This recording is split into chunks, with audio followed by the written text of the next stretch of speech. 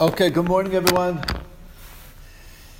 Today is Daf Tzadik Hey, number 95, and we will start off with a review of yesterday's Daf Tzadik Dalet, number 94, and we will have in mind a refuah shalema for Karina Baschaya, as well as we are learning Li'ilui Nishmas Moshe David ben Naftali Yosef Halevi, and I believe it's the yahrzeit of Naftali Yosef ben the Shloshim. The Shloshim? I think the Zayda, yeah. His father. Oh, his father? Oh, I think it's the yahrzeit of Naftali Yosef. We will find that out. Anyway. He gave a tikkun. Yeah, I know. That's what I'm saying. The tikkun is not for the Shloshim, it's for the yahrzeit. Okay. All right. And with that, let's get right to the daf of yesterday. Yesterday's daf.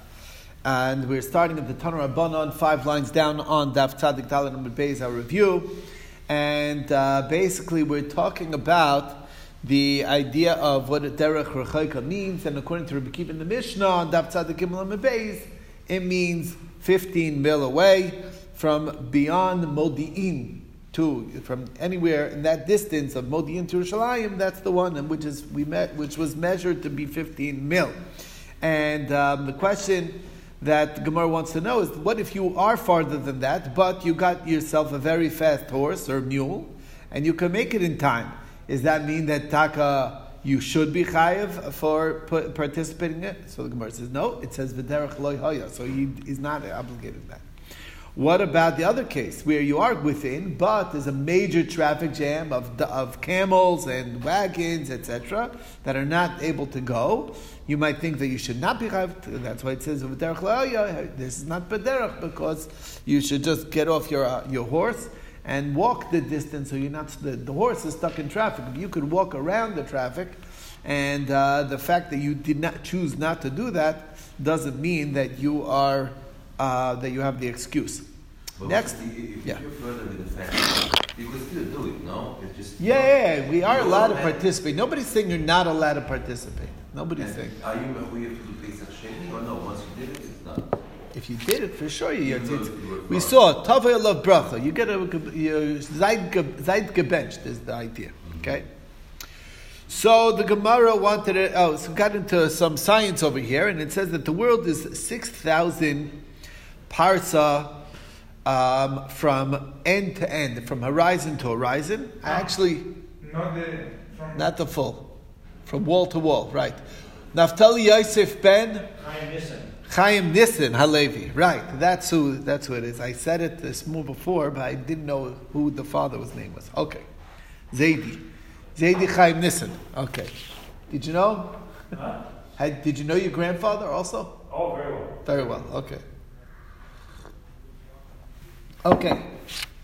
So that's the story. The world is 6,000 parsos. Actually, this is a tradition. It's a Gemara, and he says, but the thickness of the earth is 1,000. Is 1/6 of that, and that is based on a logical inference. The question is, what does it mean, the thickness of the rakia? It's hard to really understand or fathom exactly what's going on. I did do some empirical research. I took up my tape measure, meaning I Googled it, and it turns out that it's very, very close. We don't know exactly how much a mil is, but it really is, the world all the way around is 24,000 miles. What? I think 24,000 miles. Miles? 40,000 kilometers, I think, yeah. Kilometers. 40,000 kilometers. 40,000 miles. Right. 40,000 miles. And if you're doing, right, so if you're doing, right, if you say 6,000 times 4, that's 24 halfway. That's very, very close. So anyway, and also it's very close if a mil is a kilometer. It could be a mil is a little bit different. So anyway, Or you can figure out from the circumference of the earth how big the mill is. Yeah, work your way backwards. That's another math to do, right? Rabbi. Yes, Yehuda. They talk about the flat earth. They talk about, but right now, they figured out. I mean, our measurements in kilometers is at the equator. It's 40,000 kilometers all around. Right. And that's what That's what came with that meter fact. Because the 1/4 of it is 10,000. That's the meters. And you look at those numbers, they're very close to what we're talking about. That's what I'm saying. That's exactly what I'm saying. It's very, very close. Exactly very close. Because we're measuring only half, horizon to horizon. Anyway, so, right. Anyway, how do you figure out the 1,000, that it's 1/6? That's based on the traveler, which is also a very clever... Yuda, you have something else or no? Okay. Just putting on mute. You hear the noise background. Okay. So then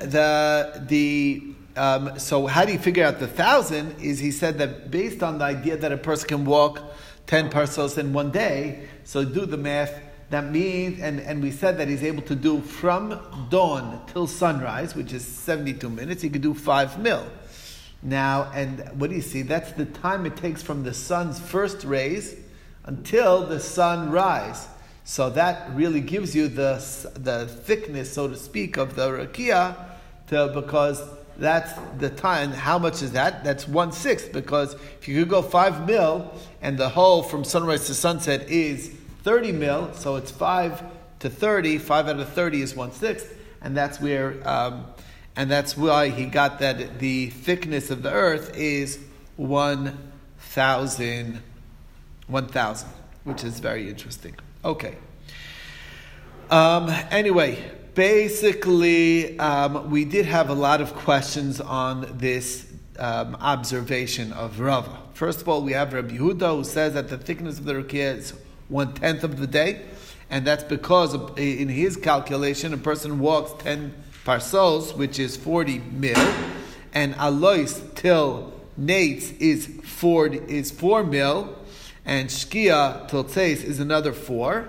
So the thickness of the rakia is 1/10, because it's 4 out of 40, which is very different, which is a question on Rava, and also it's a question on Ula, because Ula was the one who said in the beginning that Medin Yerushalayim, the amount that you can travel in the afternoon is basically 15 mil, according to our calculation. If you break it up by 4 and 4, so then you're still going to have some more mil to go during the day, and that's the story. Anyway, is it also a disproof to Rabbi Yochanan, who said that 5 mil? So the Gemara says not necessarily, because he could say that they misunderstood what I think that what a person can do in a day. I'm talking about because people generally tend to travel in a day. They start a bit early before Alos, and they end a little later into night, and that's why you could do 5 mil in that period of time. Okay, and is it a disproof to Rabbi Chanina, who used a source? Because he measured the distance between Sodom and Zoar of 5 mil, and they did that exactly in the amount of time it takes from dawn to sunrise. And the Gemara says that's not a question either, because that's also not fair, because they were rushing him to go as fast as they can. He was escaping the destruction of Sodom, so you sort of pick up the pace when you're running away from a disaster like that.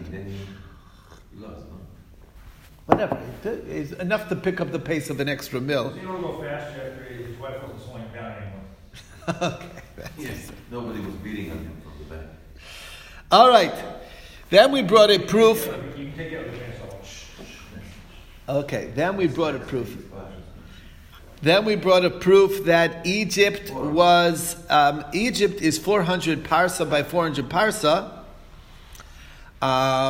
I did also Google that. It's also not that far off. Okay, again, we don't know if the Egypt of today is the same Egypt as it was then, but interesting. Okay, but 400 parsa by 400 parsa. Again, assuming that a mil, again, is a kilometer. So then that you multiply that by, so it's 400 times 4. So it's 1,600 by 1,600 square kilometers. Anyway. That's very close to what the size of Egypt actually is, and Egypt is 1/60th of Africa, of the continent of Africa, of Kush, and Kush is 1/60th of the entire world, and the world is 1/60th of Gan. Gan is 1/60th of Eden, and Eden is 1/60th of Gehenna, which shows you how large Gehenna is. Why do you need so much space in Gehenna is a very good question, but it doesn't bode well to say that it's not going to be that occupied. Okay, I understand Gan Eden doesn't need that much room. There's plenty, not everyone's headed there, but it's a big question. Anyway. So this, which basically comes to the summary that the entire world is like the pot cover for Gehenna, which is a funny concept. But anyway, or scary, depending how you look at it. But anyway, it's also certainly indicates that the world is quite much more large than 6,000 as he would have it. Okay. Next, we saw a proof from Tana D'Eliyahu. We quoted Reb Nassan saying that the entire Yishuv is under one star, because no matter when you're going, you'll see that the star stays in the same direction. You can go all four directions, and the star is still pointing in the same spot, which shows that the star is that much larger, and we are all beneath that same star. And that also is the Tiyufta. Next we saw is the constellation of Taurus is always in the north, and Akrab is always in the south. And the Earth is always situated somewhere between these 2 points, and the entire Yishuv is basically spanned in 1 hour of the movement of the sun, and that's because you can see that the sun is in the 5th hour. The sun is still in the east. In the 7th hour, the sun is already in the west, and it's only on top of your head like 11:30 to 12:30, and that's the full. So with 1 hour of the sun shining, it's on top of us. After that, it's past. So you see that how minuscule the size of the Earth is vis-a-vis the constellations, which is again very interesting observations, and that's that. Next, which is again, it's also we said the Gemara says is a question on our pre-existing notion of Rava. Next we saw is a raya from Rabbi Yochanan ben Zakkai, which is what was the Bas Kol's answer to Nebuchadnezzar when he said, "I'm going to climb up to a cloud and I'm going to start fighting with God." A heavenly voice says, "You're a Rasha ben Rasha. You're like Nimrod, Rasha who rebelled the entire world against God in his kingdom." And how long does a man live? 70 years. Even a mighty one is only 80 years. As the pasuk says, so from ground till the first firmament is a 500-year walk. The thickness of the firmament is another 500-year walk. Keep going. There's 7 of those, so you're going to go, and between each one is the same size as one. So that's another 500 years in each of these. It's going to be many lifetimes. You'll be dead before you even get even close. So that's really a question. But again, it's also a question on our understanding of the size of the world. Okay, there we saw a dispute between the wise men of Israel and the wise men of the nations of the world. The question is the galgal, the wheel, set in its place and the mazolos go around, or is the chachamim say of the umas olam say that the wheel of the earth is going around the constellations, and the kasha on their pshat, says Rebbe, is that why is it if we're going around the constellations, so then it should go to different places? They're obviously not going around them. And Rav Acher Bar Yaakov says, well, maybe it's not really going around. It's like it's pivoting on a millstone that goes on the middle wheel, or like the door that turns on its hinge. Anyway, another machlokas is we saw that the Chachmei Yisrael said that in the day the sun is below the firmament, so we could see the sun, and at night it's above the firmament, and that's why we can't see it. Chachmei Yisrael says no, at night it's beneath the ground. And here Rebbe says that their pshat sounds like better than ours, because in the daytime the springs are cold, and at night they're hotter. So it sort of seems like that the water is like cooking from the sun that's under the earth, which is also an interesting observation. Okay. Next we saw is Rabbi Nassan says that in the summertime the sun goes at the full height of the sky, and therefore the world is hotter, and the springs are cold. In the wintertime the sun goes on the lower down in the sky. It's not as not right up in the height of the sky, and therefore the whole world is colder, and the springs are hotter. The rabbis brought down that there are 4 paths of the sun. There's the Nisan Iyar, basically which are the 4 seasons of the year. Nisan Iyar is Sivan.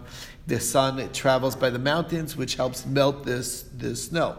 And the Tammuz of an Elul, it goes in where we live to ripen the fruits. In Tishrei, Mar Cheshvan, and Kislev, it goes in the oceans to dry up the rivers. And in Tev Shvat and Adar, it goes in the desert so as not to dry up the seeds that are being planted in that time. So we don't want the sun to be too strong. Okay, at that time. Next we saw is the din of Rabbi Eliezer, who says what's considered derech rechoka is from anywhere outside the Azara, even though he can just walk in. And we don't say, go, just walk in, and then you're not far away. How is this different than an Arel who didn't do the Milah, and he has kares for not bringing Korban Pesach, according to Rabbi Eliezer, because we tell him, no excuse, do the Milah and then go in. And then bring it. So Abai says that this din of derech rechoka is only for Torah, not for a tamei, and therefore there's no heter of derech rechoka for a Arel who's tamei. Next we saw is Rava gave a different answer. That was Abai's answer. Rava gave a different answer. Is that it's actually machlokas tanoim, because Rabbi Eliezer says, but it says richok makom by Pesach as well as by Meiser, so it goes by achila. That's one version. So too, here it's a chutz la'achilaso, which is anywhere outside of Yerushalayim. Rabbi Yossi, Rabbi Yehuda says in the name of Rabbi Eliezer that it's outside of where you do it. And that which Rav Yitzchak Bar Yosef says by the Tameim, you go by Rov Amdim Mazara, is going with that second version of Rabbi Yossi, Rabbi Yehuda in the name of Rabbi Eliezer. Next we saw was Rabbi Yossi, who says that's why there's a dot on the hay to tell you that what derech rechoka means, that it's not really far away. And the Gemara says that when the word derech might have implied you're a distance of 2 or 3 days away, but by saying uva derech lo haya means as long as you're not at the destination of where you need to be, you're still baderech, and therefore you see it's anywhere outside the Hazara, like Rabbi Eliezer's version, and that's the story with that. Okay, and that is the end of the review. And Let's move on. okay.